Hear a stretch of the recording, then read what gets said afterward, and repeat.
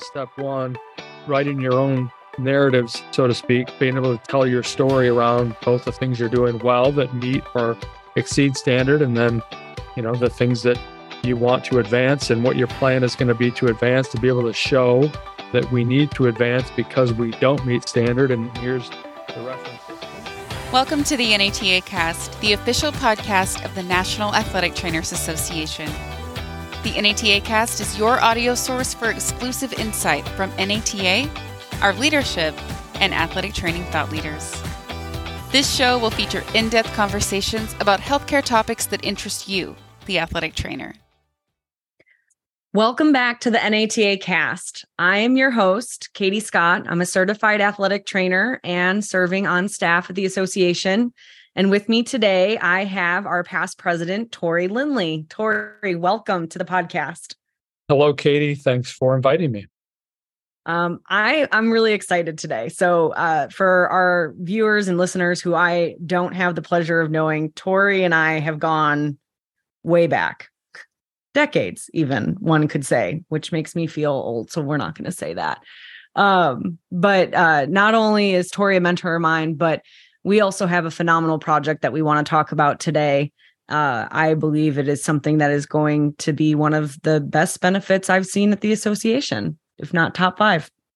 Collegiate Standard of Care Toolkit. So, Katie, off the top, you're typically someone who's excited about most things. So while I'm glad to hear that you're excited about today's podcast, I also understand that I'm level setting, but I too share in your excitement. This has been a really, interesting journey for us, for the association, for our membership partners. A lot of people have been involved. I know we're going to get into that, but the bottom line is we have a really good product here, an outstanding opportunity for athletic trainers to be benefited in the collegiate setting and have this as a member benefit.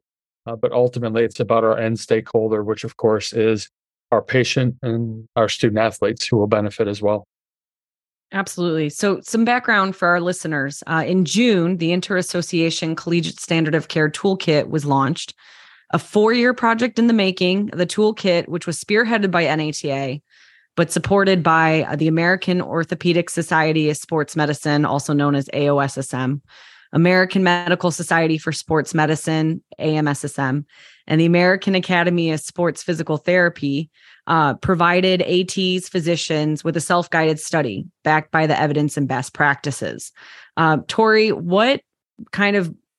how did you determine what groups to bring together for that? How did you know that this was going to be an interprofessional approach for a project when first starting? Thinking through, how we could get to a point of ultimately succeeding, you just have to look around the clinic each day and see who are the key people who not only are providing care, but who are working together to establish, what that standard of care should be, making critical decisions on a day-to-day basis, who supports whom. And then I think, the time that I benefited from in the NATA boardroom, and certainly the time that I benefited during the time that I served as president in building relationships, made it very clear that AMSSM, AOSSM, and AASPT would be natural partners to work with us on, this pretty far-reaching big swing type project. Yeah. And previously talked about, it officially launched in June at convention. It was really cool to see such a full room at your press conference where that official launch took place. Give us some feedback from your seat and your viewpoint of that press conference. What were you most excited about? What are you most excited about for the Toolkit's launch? And how do you see this tool impacting collegiate athletic trainers, regardless of what level institution they may be serving in?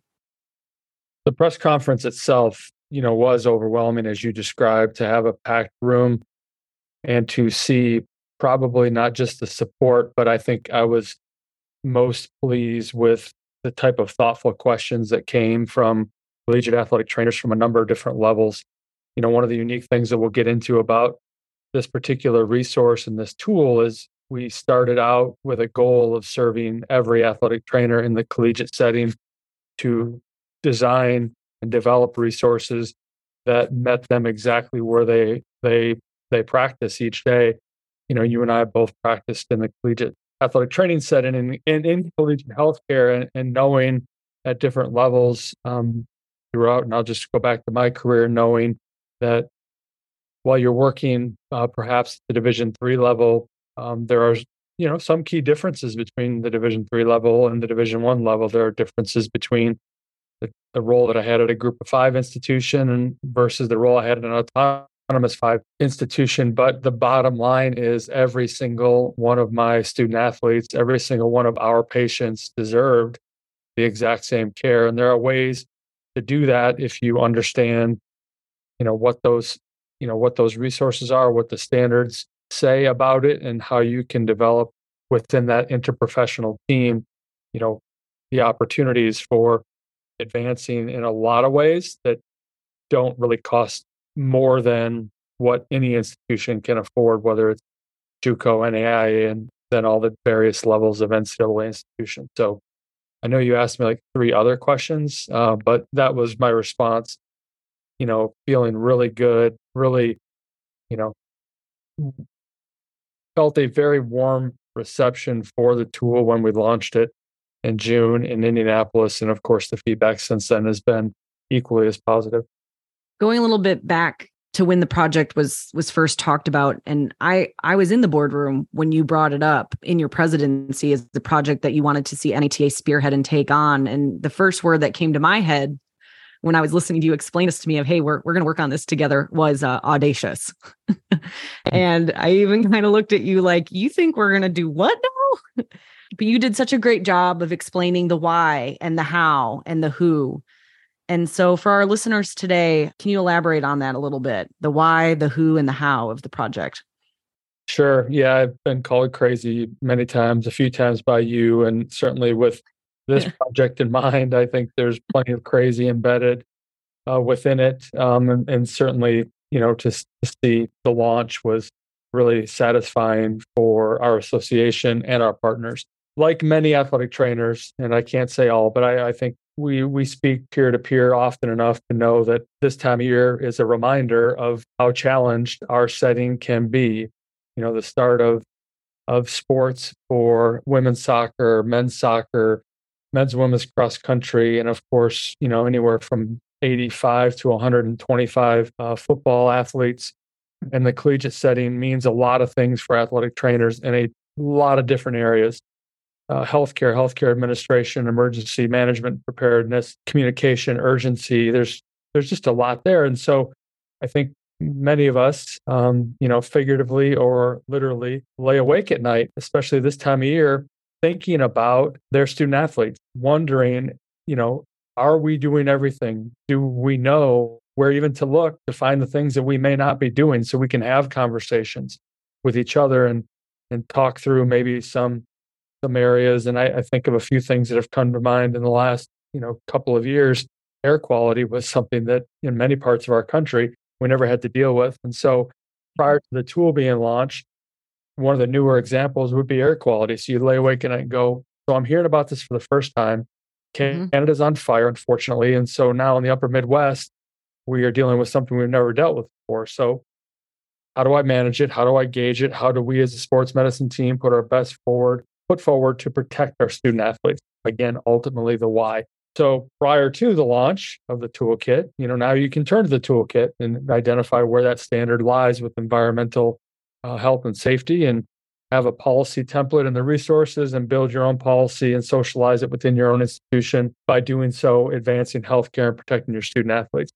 But the project was born from this, unquenched thirst, more so just this, this consistent worry about, are we doing everything, and are we doing the things that we're currently trying to manage at a level that is appropriate? Should it be different? Should it be better? And how do I do it? And where do I go to find it? And that place just didn't exist. So I think that's a lot of the why.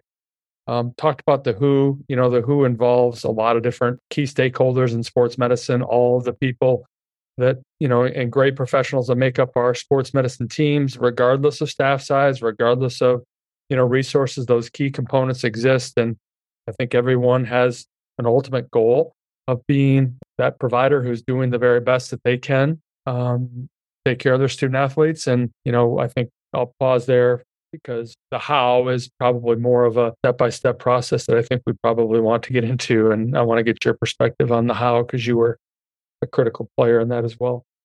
Yeah, absolutely. Before we jump into that, though, when I think about the who, I know for sure this project is going to benefit really anybody who has a hand in the policy and procedure or the administrative aspect of sports medicine, right? But I also see this toolkit as an opportunity for those who are not quite into that level of their career yet, but want to learn how to do it correctly or want to learn what goes into the process of making a PMP. I know as a young professional, when I was at Northwestern, working with the staff, watching the way that you develop the PMP, I learned so much because I was not good at that. Organ ad was not my strong suit. And so being able to watch you and the senior staff put together and review the PMP was almost for me like this toolkit in person. And so I'm really excited to see, especially for some of our early professionals, and even our career advancing professionals, having access to a toolkit now, being able to see the way that a P&P can be comprehensive and looking at the way that the interprofessional approach can be taken, really will benefit those that are currently in this area of their career, but also may just aspire to want to be in that position one day. Totally agree. I think there's a massive sports medicine cheat code that we've created, in the sense that now we have a place to turn. And when we have questions, at all points in our career, we now, have a place to turn, and it will continue to grow and evolve, and it will continue to improve over time. I also believe one other area that I would add to, the who is, I think this can be a really strong tool in our professional education programs for faculty and clinical faculty to know for those ATs, that are aspiring to practice in the collegiate setting. This type of resource exists, but also to help them, think about when you look at the number of standards and the number of resources, it really helps to have you identify how large, that responsibility is, and not that, we need any more reminders of how much we need to take seriously the responsibility we have as credentialed healthcare providers, in whatever setting. So even though this is specific to the collegiate setting, I could certainly see parallels being made to other settings where people are, thinking more critically about what drives their policy, what drives their practice, and what drives the decisions that they're making, and what evidence backs it. Now we get into the fun part, the how. Man, looking back now, it really was massive undertaking. It's fun to look back on it now and just see just how ginormous it really was to tackle, and could not do it without the writing group. Do you want to talk a little bit more about the formation of the writing group? Sure. So from the very start, once we made our, connections and were able to convince our membership organization partners that this is something that we wanted to at least try to do, and again, convince them that we weren't nuts, they were very willing to identify some key people within their organization, real clinical leaders that contributed to what we determined would be our steering committee. And then the steering committee heard some of the scaffolding of our plan and our timeline to execute. And then really the how started with the overall determination that a group of 15, 18, 20 people, that size group, which really was the size of the group that somewhere in that range was our steering committee. I don't think there would have been a lot of success in asking 15 to 20 people to develop a tool, but something needed to, to be pen to paper. We had to start somewhere. And, when you can work in smaller groups, when you can work in a group of, of individuals who trust each other, and more so, or I guess most so, a group of individuals that were willing to put in the hours and hours of work that it took, that's how we came to a writing group. Now, I think before we talk about some of those specifics and some of the twists and turns and some of our big surprises. This is a project, again, not where, even though we're using the word writing group, these aren't 5 people who are writing standards. These are 5 people who are extracting standards from the existing best practices that the literature has provided for us, that other member organizations have provided for us, that that consensus statements have been built around and have created, and organizations like the NCAA and NAIA and the National Junior College Athletic Association, what have they already established as best practices? So our goal was not to, create something new. In some cases, we were doing a lot of organizing, a lot of reorganizing, and conceptually perhaps rewording. But in other cases, we were, taking what was already available in published journals in the version of checklists and putting those checklists into the standards. So, to level set there, this was a group that had the goal of extracting what is best practice already. So it was me, it was you, you were tremendous in the project. So I thank you again. The ways that we were able to develop by domains really was where you stood apart from the group because this had to have some level of understandable organization. It had to be created in a way that people could approach this in chunks, so to speak. But more than anything, it had to be organized in a way that you could go back years later and find particular areas as a reference or a resource versus the initial heavy lift of doing the entire survey, going through all of the domains. So, with that in mind, I think I want to thank you because that was truly a strength of yours that really brought this whole project much more into oh, okay, now I get it. Like you could see the light bulbs go off with you, with Terry DeZau, with Jonna Mahalik, and with Lindsay DeStefano. That's our writing group now named. That's where I think I saw others really understand what we were going for. I kind of knew it, but I did probably a poor job for a few months and really trying to describe it. But yeah, I think once we got to that point, and then we were able to, define some areas of, some work areas and make some assignments in some different domains. I think that's really where the work began. That's where it got really exciting because I know I'm sure there were many a times where you were about to hit the mute button on me in the Zoom meetings because I kept speaking to the end user, the end vision. What is that going to, what that should look like, what that could look like, which I'm really happy we kept focus on because if it wasn't for that vision of what does this look like to the end user, I don't think the product that we have is what would have come out of that, right? Because it is substantial, it is giant, it is large, but it is user friendly, and it is focused and attainable.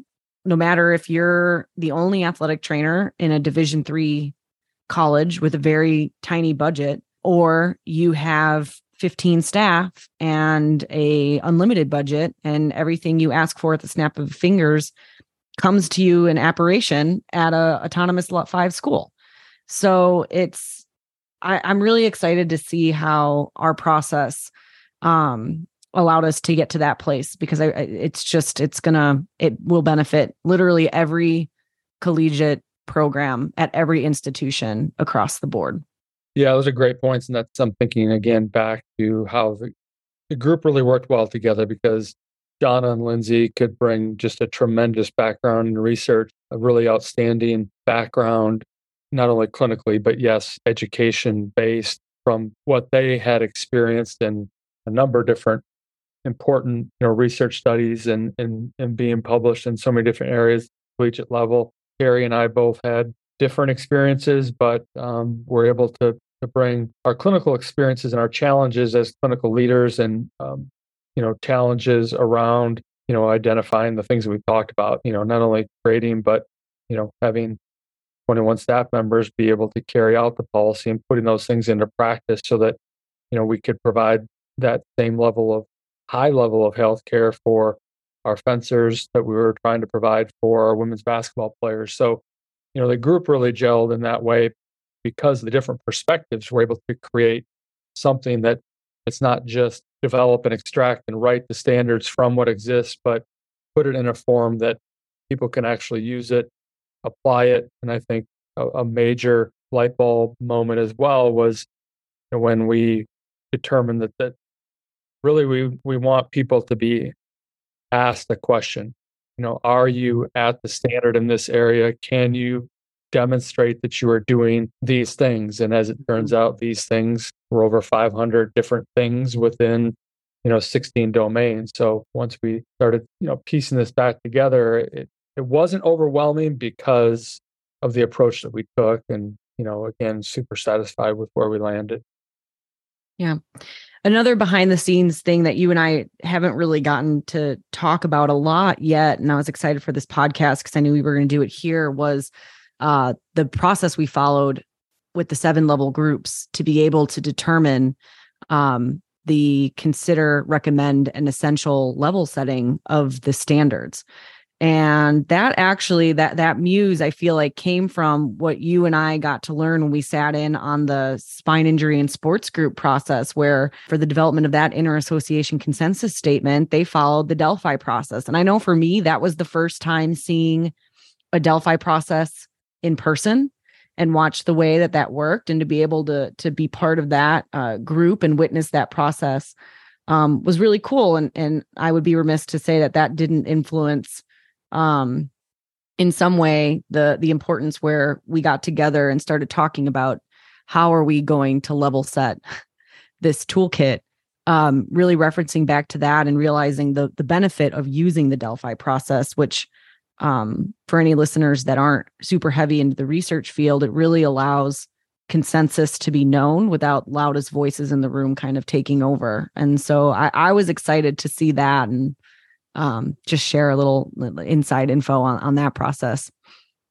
Yeah, shout out to our friends at University of Washington, but that did bring it to light. Now, I will tell you that from the very start, part of my vision for this project always included the very level specific analysis of what the standard could and should look like. Now, what became one of maybe only a small handful of things that we can thank COVID for is I always envisioned those groups being, flown into a city and put into 7 or however many. It ended up being 7 different groups, 7 different conference remember rooms. That. Yeah, and sit in these rooms and figure out what the standards should be for Division 3. Now, what ended up happening clearly is that our writing group established standards. Those got edited by the steering committee, bounced back to the writing committee, back to the steering committee, and then what became we kept calling that our almost final version of the first draft is what we put in front of each of those different groups. And obviously what COVID allowed us to do is do it, virtually and do it in a way that was, much more streamlined, so much more efficient, so much more quick. And by quick, I mean, how quickly can you review 500 plus standards? But what it also allowed us to do is realize that, the standard themselves should hold true. And it did. They all held true across all different levels of collegiate athletics, maybe one of my small surprises, but then to see how somewhat similar the analysis through the Delphi process was of, standards being considered essential across the board. Some that we knew would be more recommended or considered, examples like in performance nutrition. There are some levels of collegiate healthcare where that person is a consultant and not available on the day-to-day versus other levels where there might be 5 or 6 sports dietitians embedded within your sports medicine team. So, there are differences there. There are differences in alcohol and other drug testing. So there are some differences that we knew would be flushed out, and to be able to do that process so efficiently was an incredible asset to this project's success.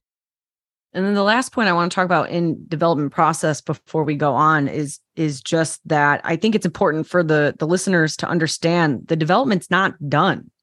The project's launched, people are using it, but the development itself is not done. This is a living, breathing toolkit. And as medicine evolves and new evidence-based resources come in, and we also get feedback from the tool because it's also talking to us through the de-identified aggregate data. This group has plans to keep it current and keep it up front and keep it cutting edge. which is, I think, very, very innovative. And really looking forward to going into that season of this.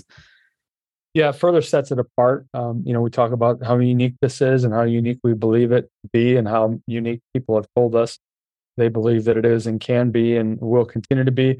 The analogy I use is, we spent 3.5 years training for a marathon. The launch in June in Indianapolis was, quite literally the starting line. Like, a ton of work put in to create and get us to the starting line. But once we launched it publicly, then became the opportunity that you're talking through, which is, help.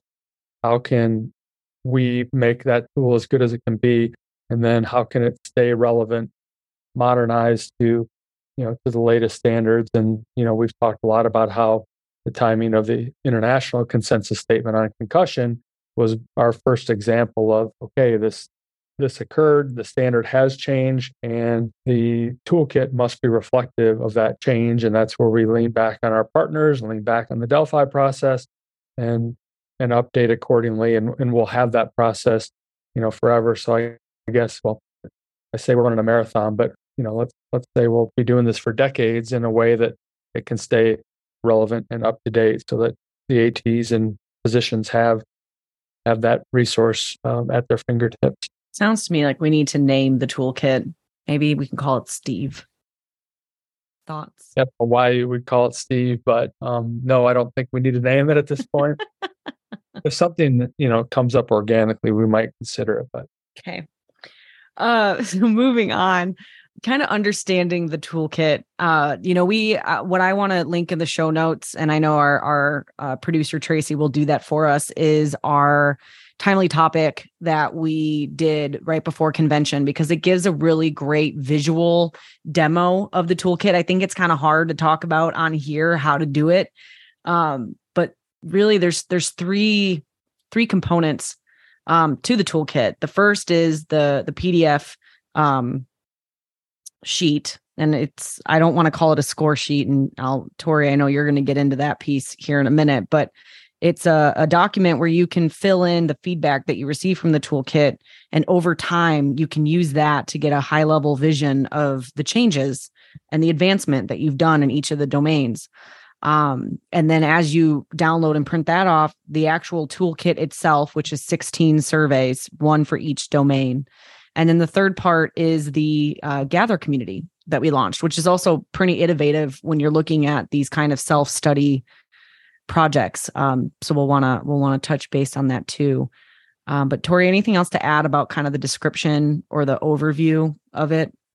What I believe is what we've also heard, and that is, it seems for that end user, for that athletics healthcare administrator, whoever, one person or people take on, smaller group at an institution take on the task of going through this. It seems overwhelming, but the way that we've structured it, it really isn't. It takes away some of the anxiety of, just getting into it. And by getting into it, you're evaluating what you already have in place. You're being asked some key questions in a lot of different areas, clearly, but your mindset is organized in a way that, you can go spend as much time as you need to spend in a particular domain, but know that, you probably are looking in similar places to see, where your practice matches up against the standard. So that part, I think, is great. And, the star of the show is the resources. The star of the show is what's been developed as an initial, launch on Gather that includes over 1,000 resources from which these standards were built. But what's most exciting is what's going to come in the weeks and the months and the years, where there are peer-to-peer types of, sharing that's going to go on, where other best practices might be, where other templates, where their thoughts and ideas, where conversations begin around execution. It's one thing to demonstrate that you have the policy, but we also know that in executing this on behalf of our student athletes, challenges, roadblocks are going to come up. And I think that's really where the user is going to benefit. Yeah. And talking about the resources, it was really, really, really cool to sit in on some of the meetings and conversations that you've had with our Intercollegiate Council for Sports Medicine, where we were demoing and sharing this toolkit with them. And then we showed them the list of resources. And furthermore, we kind of showed them areas of opportunity that we already knew of where resources could be created. And just watching sort of their gears start to spin of, well, we have this, or we have that, or we can submit this already to fill in those spaces, and sort of watch that council really start to also get excited for that resource production. Because I think that is just, I know we keep talking about this is a value and that's a value and this is unique, but that's just another part of this where the ROI back to the membership for the investment of this toolkit is huge. Forever producing resources that you otherwise wouldn't be able to get anywhere else. Yeah, you're right. Thinking of some of those faces, because those are the clinicians who, have those lived experiences probably yesterday or the same morning of the, of the Zoom meeting that they're sitting on and talking through, what this can bring to the table. And yes, over time, I think there'll be a number of contributors to this. Those that are, considered content experts certainly will raise their hand. Others that are experiencing it day to day in the clinic, we know that our physician partners will continue to be great resources as well. So I can't even imagine what this is going to look like from the resource side of things in 5 years. I'm getting to my favorite question. I always love when it's asked to you or I, as well as having it asked about, but accessibility of the toolkit. Tori, how much is it for a member of NATA to access the toolkit? Free 99. Free and free, just free. And that was always really important to you. Like from day one, you straight up said to everyone, we're going to do this. We're going to invest a lot of staff time, volunteer time.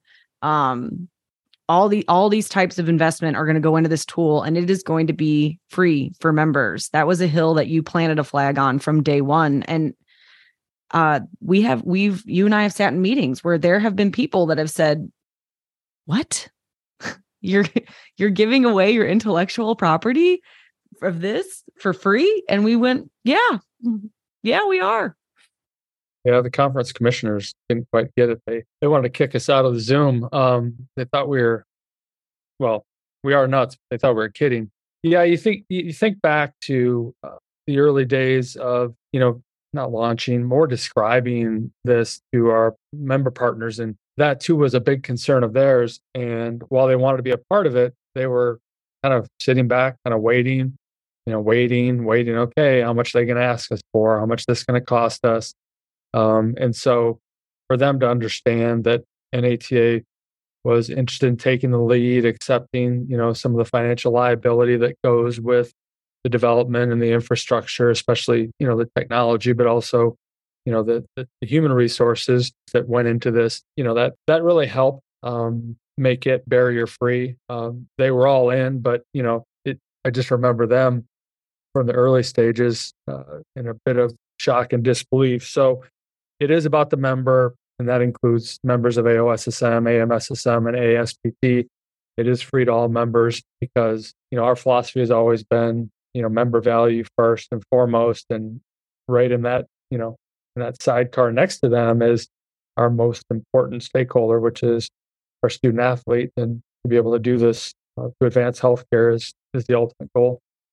The other part of this too that I'm really excited about for our members to understand on the flip side, though, is that we do want there to be a return of investment for the member because their member dues did get invested into the project. And so I know there is a paid access option that's forthcoming if anyone is not a member of those 4 organizations, which is also an exciting thing because what we haven't talked about yet, but I think needs to be addressed is the fact that this project was planned as early as 2018. We were talking about it, but something pretty big came from the NCAA a couple, a year or two ago that really, I think we call the cherry on the sundae for us, but Transformation Committee.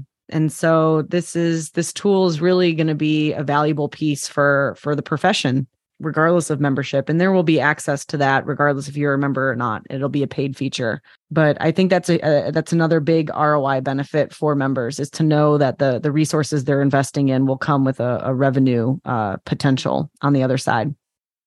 The the D1 Transformation Committee work was, in the end product was outstanding as it pertained to healthcare because they found a way to establish middle ground. They found a way to highlight the importance of every athletic department investing in their sports medicine programs to the extent that they start with an evaluation. And that was probably their biggest recommendation.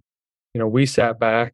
I've never been accused of being able to keep my mouth shut. And in this case, we had heard so many different rumors about what the D1TC was going to produce as a part of their recommendations. And we really had to keep our mouth shut because what ended up being one of the primary recommendations, was directly connected to the value of this tool and this resource. So, for our members and for ATs and team physicians across the country to have the ability to have a self-guided audit of their sports medicine program and to be able to identify that they met in specific areas standard of care, as you said, became really an unforeseen connection point, an unforeseen, advancement even of what we were already doing. It gave us the platform really to talk to conference commissioners, to speak with athletic directors, which we're going to continue to do, because even though it was a Division I, set of recommendations, it was able to call to light what athletic directors at every level probably also worry about, and what ATs, of course, at every level do worry about. So it really provided a lot of impetus for us to have maybe even a more successful launch with a few more eyes and ears than we would have had. So, I guess the harder you work, the luckier you get. Well, and the one piece you were talking about when you were going to the different conference commissioners and the conference meetings and kind of demoing this toolkit is, I know for me, a thing that was a pleasant surprise, but maybe not something that I was necessarily anticipating you might have been, was the desire to use this toolkit on a conference level. We always had the individual user in mind when we were developing it, but maybe at least I was not necessarily thinking about the end user as a group, because we were really focused on protecting the individual, being de-identified. And so it was really refreshing and kind of interesting when presenting the tool demos.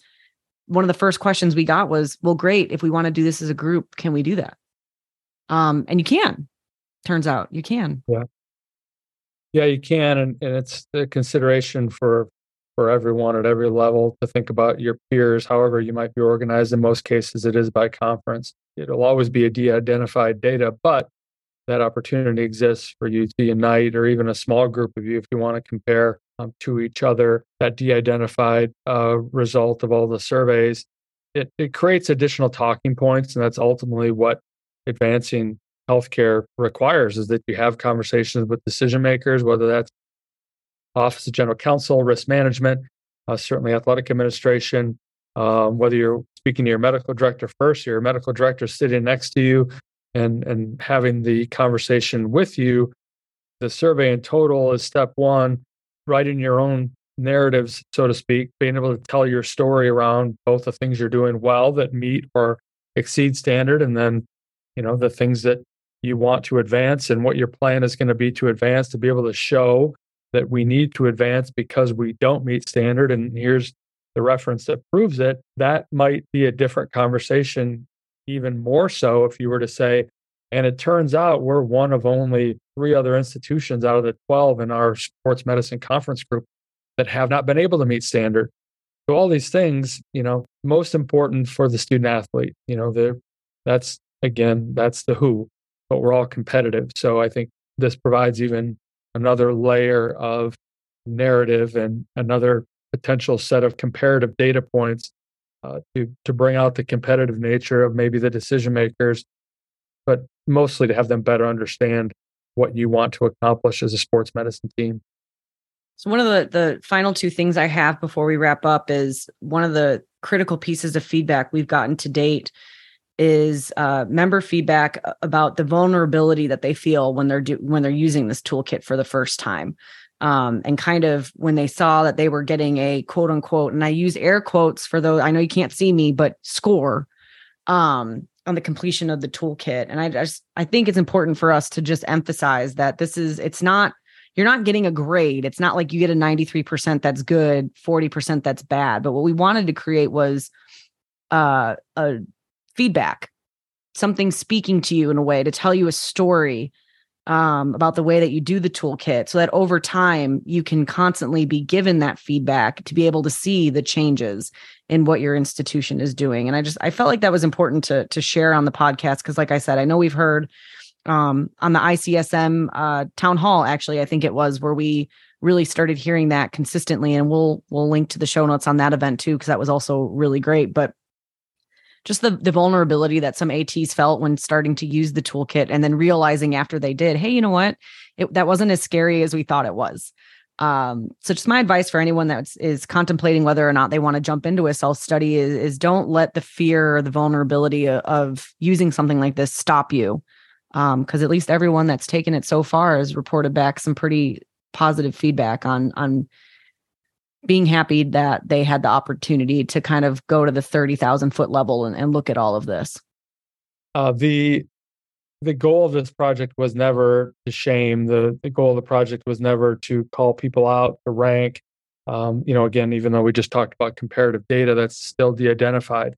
So I get it, and that's why I'm glad you did bring it up. It is human nature, and we are in a lot of different ways apprehensive, and it's difficult to be in that vulnerable position to identify, where you have opportunities for improvement. But what it does, different than a lot of other options for auditing your program, is it allows you to be self-guided. It allows you to analyze piece by piece, bit by bit, standard by standard within each of the 16 domains. Do it at your own pace, and do it in a way that allows you to develop the narrative, because there's more than just the standard. There's more to every clinical decision that you're making, programmatic clinical decisions that you're making, that are super germane and specific to your university and your institution. And that's where I think this really becomes, once you get into it, much more of a comfortable process, especially over time, because it's yours to make it as good as you want to make it.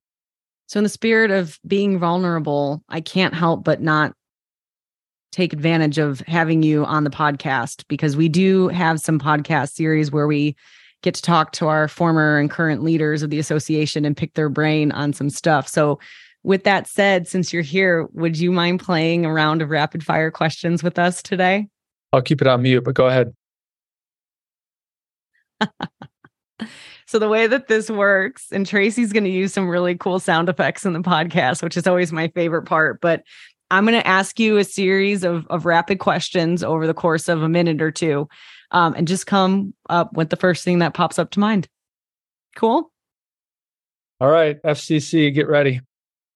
All right, here we go.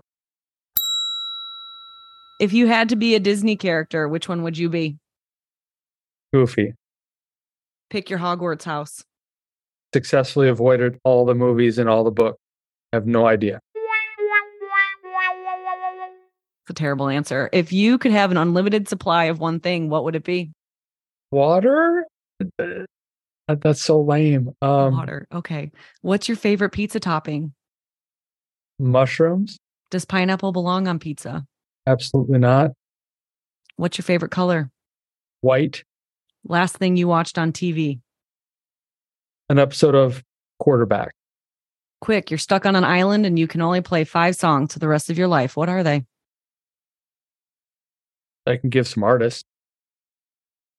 Metallica, Alanis Morissette. Oh no, I'm blanking.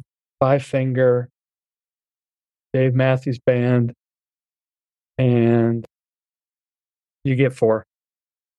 If you could learn any language in a week, which one would it be? Espanol. What do you impulse buy the most at a store? All things clothing.